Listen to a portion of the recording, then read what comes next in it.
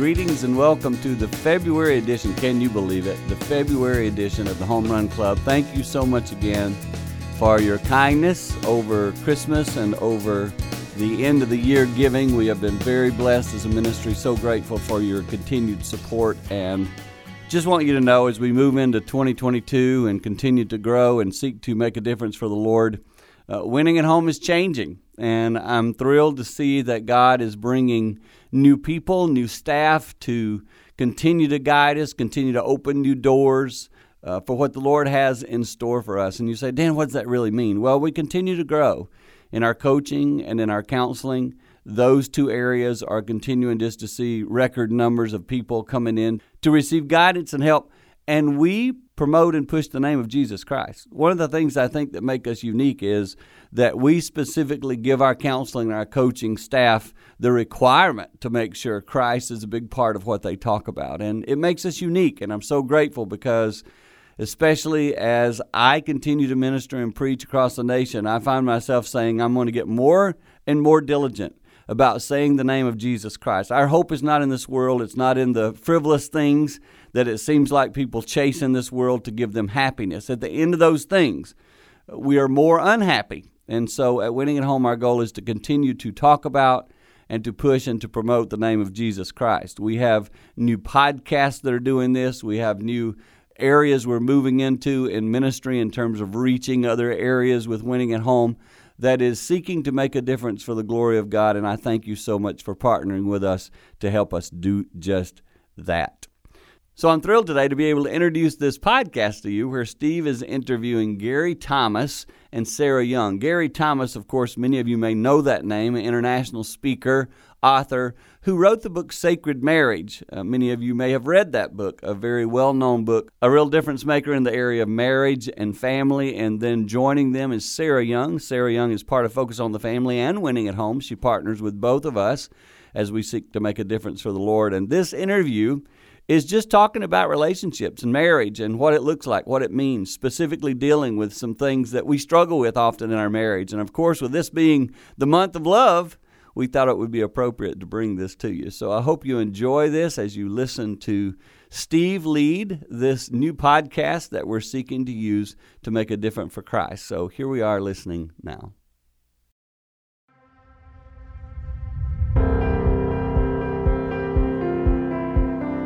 Welcome to Hope Through the Hard Stuff, a podcast from Winning at Home.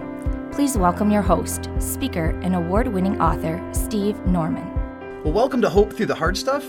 Joining me today is Gary Thomas, bestseller of many, many books, but ones that have been particularly meaningful to me have been Spiritual Pathways, have been Sacred Marriage, have been Cherish, and most recently, Married Sex. Also joining us on the conversation is my colleague here at Winning at Home, Sarah Young. Gary, thank you so much for your time. Thanks for joining us today. Thank you. You know, I do so many podcasts, and Hope for the Hard Stuff may be one of my favorite titles ever. It's so true to life. So I'm honored to be a part of this. Well, thank you. And again, through your writing, you've done a masterful job of tackling a lot of hard topics in a lot of different seasons. Gary, in the book, your newest book, Married Sex, A Christian Couple's Guide to Reimagining Your Love Life, you talked about how this book was a long time coming. What made this moment right for this book? Yeah, well, I'm glad I waited, because I think collaborating with Deborah Fileta was just one of those things that God helped engineer that I think worked out so well. I've been speaking on this topic before you. I've done it in Michigan, as you know, and people have been asking. But finally, a few years back, there were some national marriage ministry leaders sending out, I don't remember if it was an email thread or a text message thread, just the kind of things you get on. And they just said, look, we really think we need a new book for evangelical married couples on sex. They feel like some of the ones that were getting a little bit dated. There's still some good ones out there, and others maybe had language that was a little too male-centric.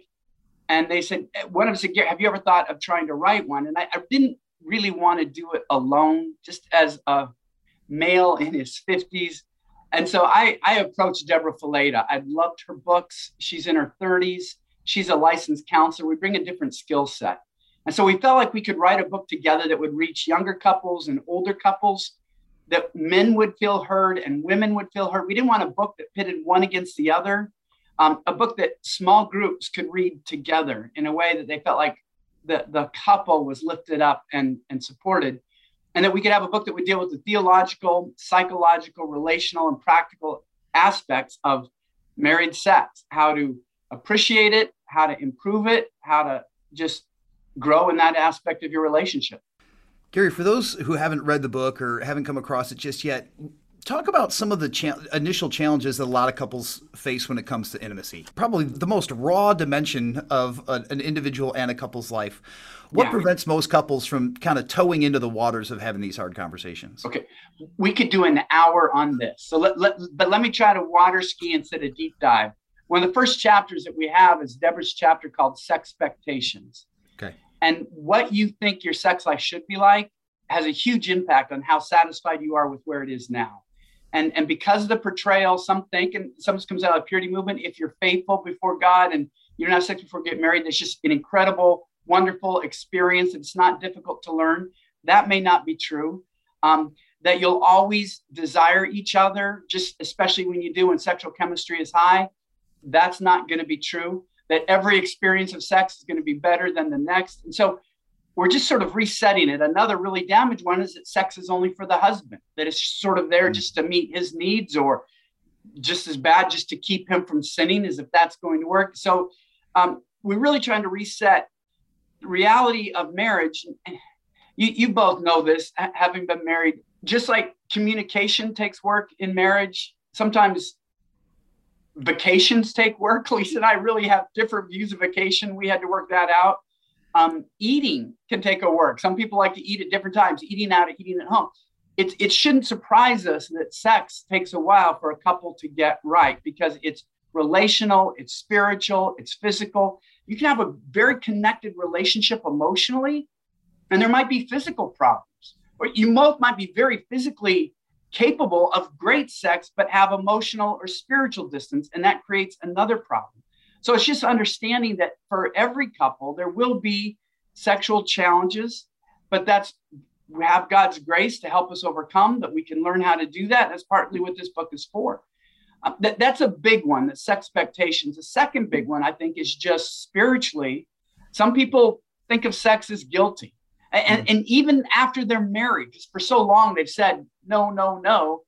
And one of the things we've said in this book is that after marriage, we need to learn how to say yes, yes, yes, in a way that gets through to our minds and our souls. And so there's a chapter on the Song of All Songs where we go extensively, not just how God allows sex, but how he celebrates it, the power of it, how God gets the different dynamics. It's a little bit different for a man than it is for a woman. And then really keys to celebrating sex and enjoying sex in an entirely new dimension. There are several other things, but those are two of the big ones often that hold people back. Gary, as a theologian and a writer, where does sometimes our theology, or maybe even some vestiges of dysfunctional church culture, play into that shame equation that allow married couples to just have shame as this cloud that hovers over intimacy in a married relationship? Yeah, well, it's historically been true, to be honest. And I was supposed to say, I don't know that I'd call myself a theologian. I have a master's in theology, but who doesn't these days? So I'm not really an academic in that regard. But, historically, Christians have had a difficult time embracing the freedom of sex that the Bible speaks of. Some of the best books on sex, frankly, are written by Jewish theologians, because when you have a faith that is based on pure bloodlines leading up to the Messiah, you can't very well look down on the act that keeps that pure bloodline going on. But there has been some shady periods in Christian history where celibacy is lifted up above marriage, and like being sexual is sort of a compromise. And so I think we have to get back to a more biblical view. And I would just say, just even the title of the one book in the Bible devoted exclusively to sex, in the Hebrew, it's called the Song of Songs. Now, some of your listeners may not realize this, but something of something is an ancient Near Eastern phraseology that exalts what's being discussed. An analogy that they probably would have heard of is God is described as the King of Kings.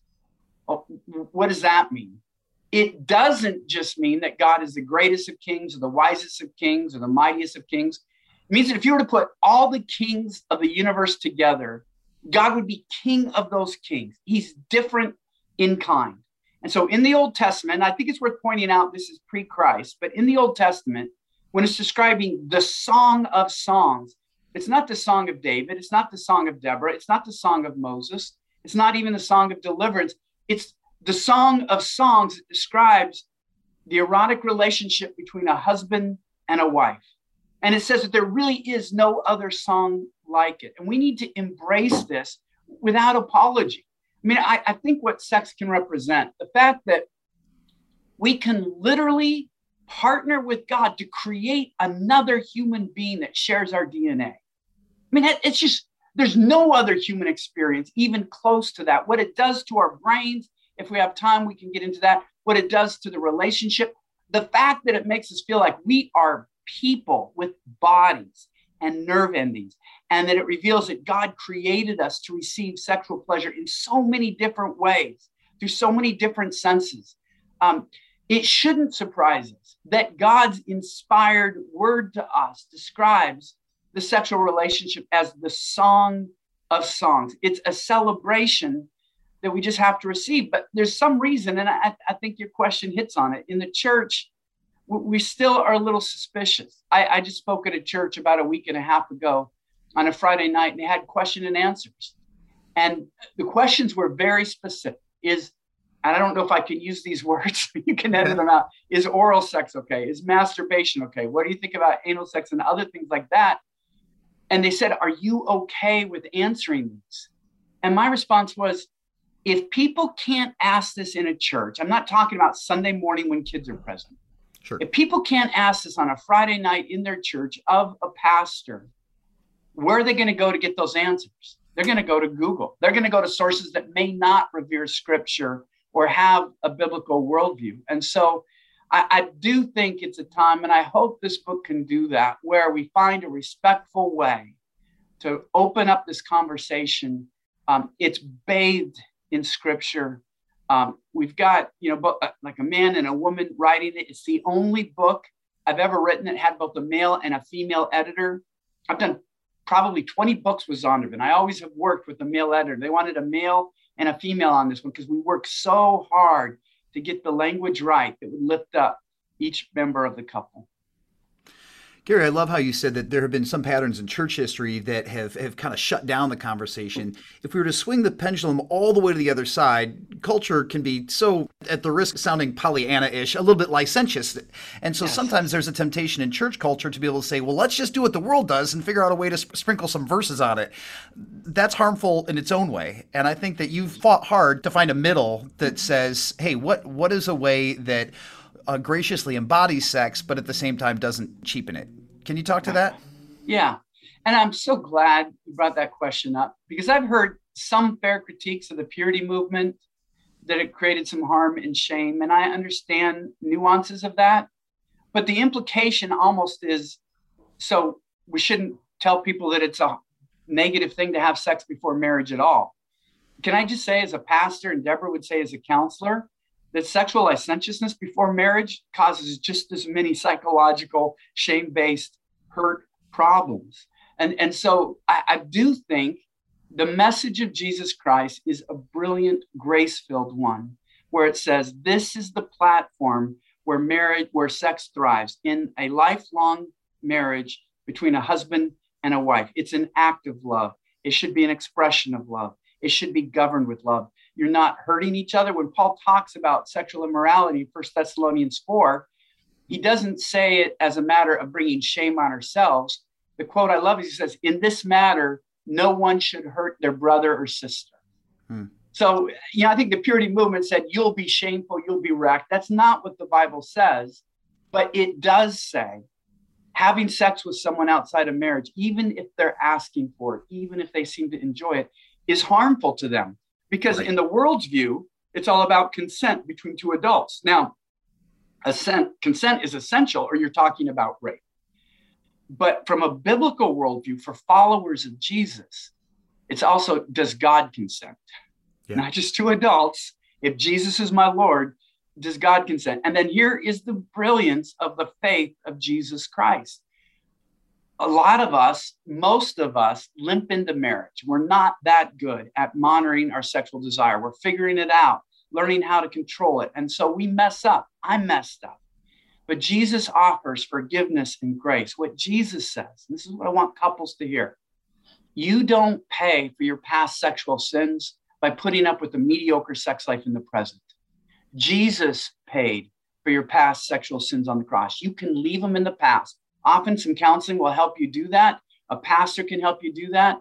But to desire to have a great sexual experience and connection now honors God. It honors your spouse. It's a life-giving force for your marriage that God designed your marriage to enjoy. And so I really see Christianity as the only worldview that gives us the safest, best place for sex to thrive in marriage, but that also helps us to break free from the shame and guilt when we didn't live that way, and then to give us hope for the future. This might sound bizarre to some, but the more I study sex, the more amazed I am at how Christianity is.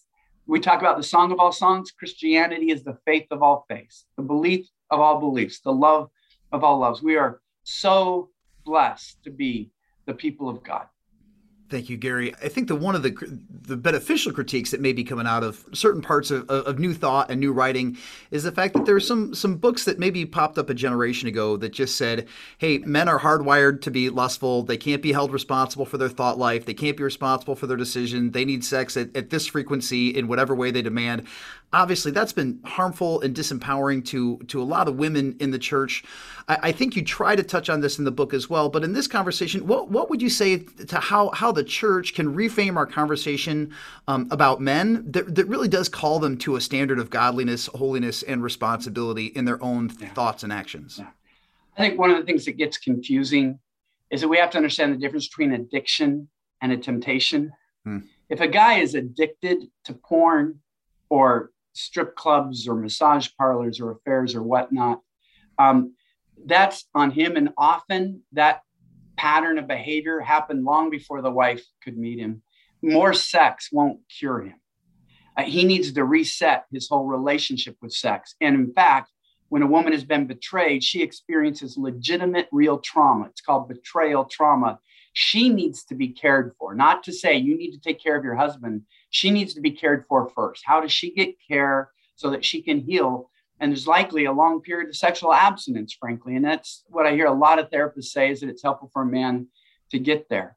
Having said that, Paul does say that if you're dealing with sexual temptation, marriage can be an assistance, which means for a woman who works in an office around a lot of men, if she has a fulfilling sexual relationship with her husband, Paul would say it's probably a wise thing to do. She knows that she's not as vulnerable that way. For a guy living in a pornographic world, that's a very different dimension than ever blaming your spouse because they fell. It is monstrous. It's spiritual assault to blame your spouse for what they did or didn't do if your spouse becomes addicted to that. But again, in a healthy marriage, the goal should be, by the words of the Apostle Paul, to enjoy each other. Now, that may mean dealing with what's making sex problematic. It doesn't mean that you quote 1 Corinthians 7. I've been saying that for 20 years. It never works. Putting your spouse under duty or an obligation that you have to do this, it's horrendous. And the notion that if I were to tell my wife, have sex with me or I might go look at porn, well, that would creep her out, legitimately so. And that's a form of abuse in itself. We're not talking about that. We got to be careful about that. But the reality is finding out, is it what's happening in the bedroom? Is there a breakdown of the relationship outside of the bedroom? There could be things where one woman said, here's the reason why it's so hard for me to be intimate with my husband. Everything I do is wrong. I don't cook right. I don't drive right. I don't clean right. I don't discipline the kids right. And she goes, and I know at the end of the day, if we're having sex, is one more area where I'm failing him. I'm so tired of being criticized. I just want to go to sleep. And so the issue there is not that she doesn't want to have sex. She really does. She said she did. It's that she doesn't want to be criticized. So you don't say you got to have more sex. You got to deal with the critical nature of her husband. In another regard, one woman said to me, Gary, if my husband would just pray with me, she said he wouldn't be able to handle me in bed. She said he'd be crying, Uncle, long before the night is through. And so what she's saying is, before you touch my body, touch my soul. If we're spiritually connected, I know if you're praying for me and with me, I'm just going to melt in your arms and we're going to have a great experience. So the problem with books and sermons and frankly, even podcasts is that it's always an individual issue. And you've got to throw out certain things that are true, but what's true for one marriage might be bad advice for another marriage. And it's just hard for people today to hear nuance. They tend to go from one side to the other. And that's why we need counseling and understanding and dialogue. Just like you said, with the purity movement, we can go off on either end. It's either no shame at all for having sex before marriage, or you're doomed forever and you're despicable and nobody will ever want you if you have sex before marriage. And it's like, well, no, there's another way to communicate this. And it's not easy to do. And you know what? We're going to have to really rethink. And I certainly have over the years, really trying to get this right. It's not easy walking on a fence. It is easy to fall off either way. But I hope we can show each other grace and truth as we try to get this message right. Gary, in light of what you just said, how do you know when a book is a good way to start a conversation? And then when do you know that somebody might need to drill down another layer and talk to a licensed therapist? In your experience, what have been some of the markers that it's time for somebody to kind of dial in for an extra level of specified care? If you're in an abusive relationship or in a relationship where there's a sexual addiction present, that needs to be addressed first. You can't cherish your spouse if you cherish an addiction. Quoting another book I read called Cherish, addiction soaks up all of your energy and focus.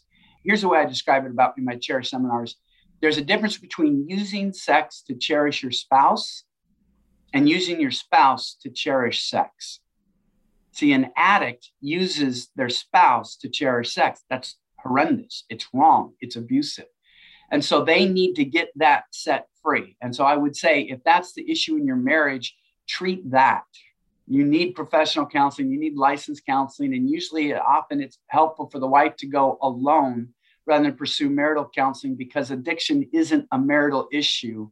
It's an individual issue. And so you want to recognize that needs to be addressed. This book is really for those where we all have our sexual temptations, but I would put it more in the realm of a temptation, where this will be helpful for us to be connecting sexually. It won't just be helpful dealing with temptation. It'll be helpful that we will be more affectionate with each other, that our kids will see that we really like each other, that we'll have that emotional connection and that spiritual connection that comes from just being intimate with each other. We know from the past, this really does change the atmosphere of a marriage. We want to get back to that. In those cases, that's really what married sex is for. And I think couples from that situation who read it will benefit, will be encouraged. Like I said, I'm writing as a pastor with the pastor's hearts for people to prosper spiritually. Deborah Fileta is writing as a licensed counselor that really wants to help couples get through this. That's why we work so hard to craft a message that could be used for that. But it's not a book, I believe, for couples who are facing abusive or addiction situations. Thank you.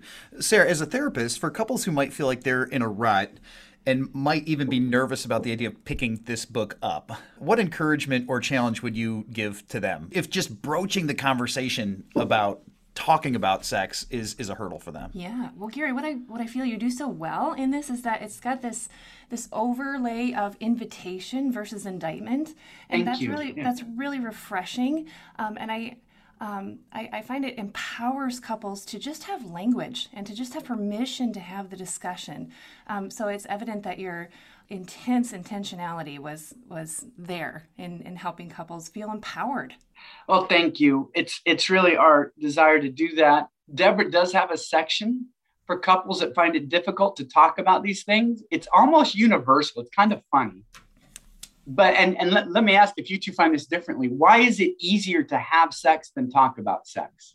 You're both smiling. For people, I mean, I don't want to out you, but I found with most couples, it's just true and it's just funny. And so Deborah helps couples just like, okay, here's when to bring it up, when not to bring it up. Here's how to say it in a way it doesn't lead to a fight, but it leads to understanding. You know, it's just so often that we can get into these ruts and we don't talk about what we really like. And we would talk to couples where and this is so sad, where wives would face frustration for years rather than bring it up. It could be hygiene. It could be the husband is too quick or not taking his time. And sometimes the husbands could have some similar issues, in all honesty. And so it's really saying, this is a book of questions as much as it's a book of answers. That as you go through the chapters, you can say, is this true of you? What did you think the Bible said about sex? Is this just, yeah, I already knew this, or does this surprise you that God celebrates sex so much? And then there's a chapter, what gets him going, what gets her going. But here's the thing. No two men and no two women are alike. We say many times, you can do great damage in your marriage if you treat your husband and wife like most husbands or wives like to be treated, if that's not how your husband and wife like to be treated. A book can raise the issue and say men tend to be like this, women tend to be like that, but your job is to find out your unique spouse. They might say, no, I'm the opposite. We've talked to many couples say, we're kind of reverse of the stereotype. The reality is the way that we look at it, I'm more emotionally connecting, she's more physically connected. That's fine. What we're just trying to do is raise the issue so that you can understand each other. And you just kind of need a jumping point for that. Gary, last question. What would you say to couples who just really feel like they're in despair when it comes to intimacy in their marriage, that they feel like they've just settled for a version that's less than ideal and it's been 2 years or 20 and they think that this is only as good as it's going to get? Let me quote my friend, Dr. Julie Slattery. I love her work. I love her counsel. Sarah, you probably come across some of her works in your counseling, but she describes married sex like a Lego set instead of a Tonka truck. Guys will get this analogy. If we're traditional guys, when we grew up, you get a Tonka truck, you take it out of the box, it's good to go. You're rolling over dirt, you're moving things. Lego set, the fun is in learning to put something together. But after you put it together, you have to rip it apart. Because you build a Lego boat, who wants to play with a Lego boat more than 5 minutes, right? They get really boring. So the whole point is that you build when sexual chemistry is high at the start of your sexual relationship, you tend to desire each other. It's tend to be easy to please. Not always. Sometimes there's some real physical issues that people have to master.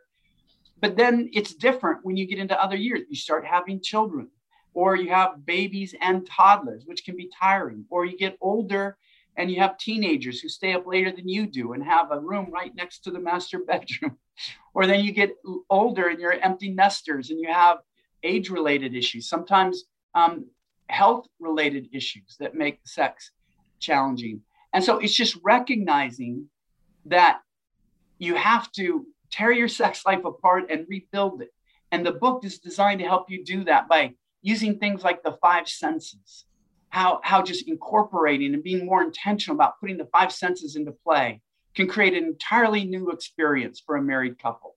How we talk about choosing your adventure. Couples rarely talk about positions, but we just explain how different sexual positions can create an entirely different dynamic, whether it's fun, laughter sex, whether it's athletic sex, whether it's intense sex or just passionate pleasure sex. All of those things are acceptable within a marriage, and how to learn to just understand that and what your spouse desires, what each position means to your spouse, so that you guys can get the kind of sex that really does serve the relationship and also results in your own pleasure. So I would say this, it's just like infatuation. When you're infatuated, you talk, you solve conflict, you touch, you give each other presents, you use words of affirmation. If there's a fight, you can't sleep until you know that you're right, because infatuation just carries that forward. The infatuation dies about 12 to 18 months, and then you have to build a relationship. You have to choose to talk. You have to say, no, it is worth it to resolve conflict, or this is going to become a point of bitterness or frustration. The exact same principle happens sexually. Sexual chemistry is high, touch, desire each other, everything's good. It will die down to some extent. That's when you rebuild your sexual relationship. And you'll have to keep doing that throughout your marriage, because every season of marriage presents unique challenges. That doesn't mean you don't desire each other. It doesn't mean you don't want each other. It just means you're in another season of marriage that takes intention, purpose, and a little bit of information, a lot of communication to rebuild it, that it could be even better. The best news I'd like to give to your listeners is that a lot of therapists have told us, I'm talking about sexual therapists here, that it can take about 20 years for a couple to reach its sexual prime. Genital prime is very different than sexual prime. Genital prime is when your bodies are most capable of athletic kind of sex. Sexual prime is when the relationship can have sex where it thrives and is most beneficial for both husband and wife. And because of the dynamics spiritually, relationally, psychologically, and some physically, it can take a couple decades for a couple to really reach its high point. And so I don't want work to sound like this burden and this obligation. I want it to be an invitation. Your sexual prime could very well be ahead of you. Gary, thanks so much for your time today. Thanks for the book. Thanks for your insights. Thanks for your encouragement. Again, the book is called Married Sex, A Christian Couple's Guide to Reimagining Your Love Life. You can find it wherever you buy books, online, your favorite bookstore. I think it'll be an encouragement to you the same way that it's been an encouragement to both Sarah and me. Thanks for listening to Hope Through the Hard Stuff. If you liked what you heard, please remember to subscribe to it, rate and review it, and then share it with others. Winning at Home offers hope through counseling and coaching, motivational speaking, community events, and other media resources.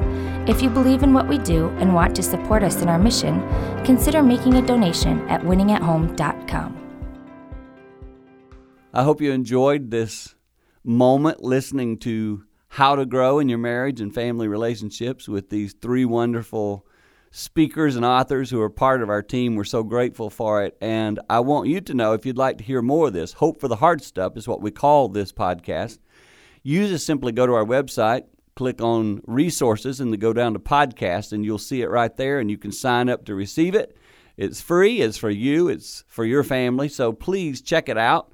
And take advantage of all these things we're doing. You'll see much more stuff there. So please go to our website, check those things out. Also, you may know that we are leading a trip to the Holy Land. Again, Steve is leading that, and it's coming up in the month of October. So go check that out as well. We're calling it Holy Land Classic. Again, right on our website, go to the very bottom. You'll see it right there. October 17th is the beginning date of it. So go check that out. Sign up, be a part of all we're doing. And thank you again for being a part of the Home Run Club. That means you support us. You help us do what we do. We are so grateful. Bless you as you go through this month of February.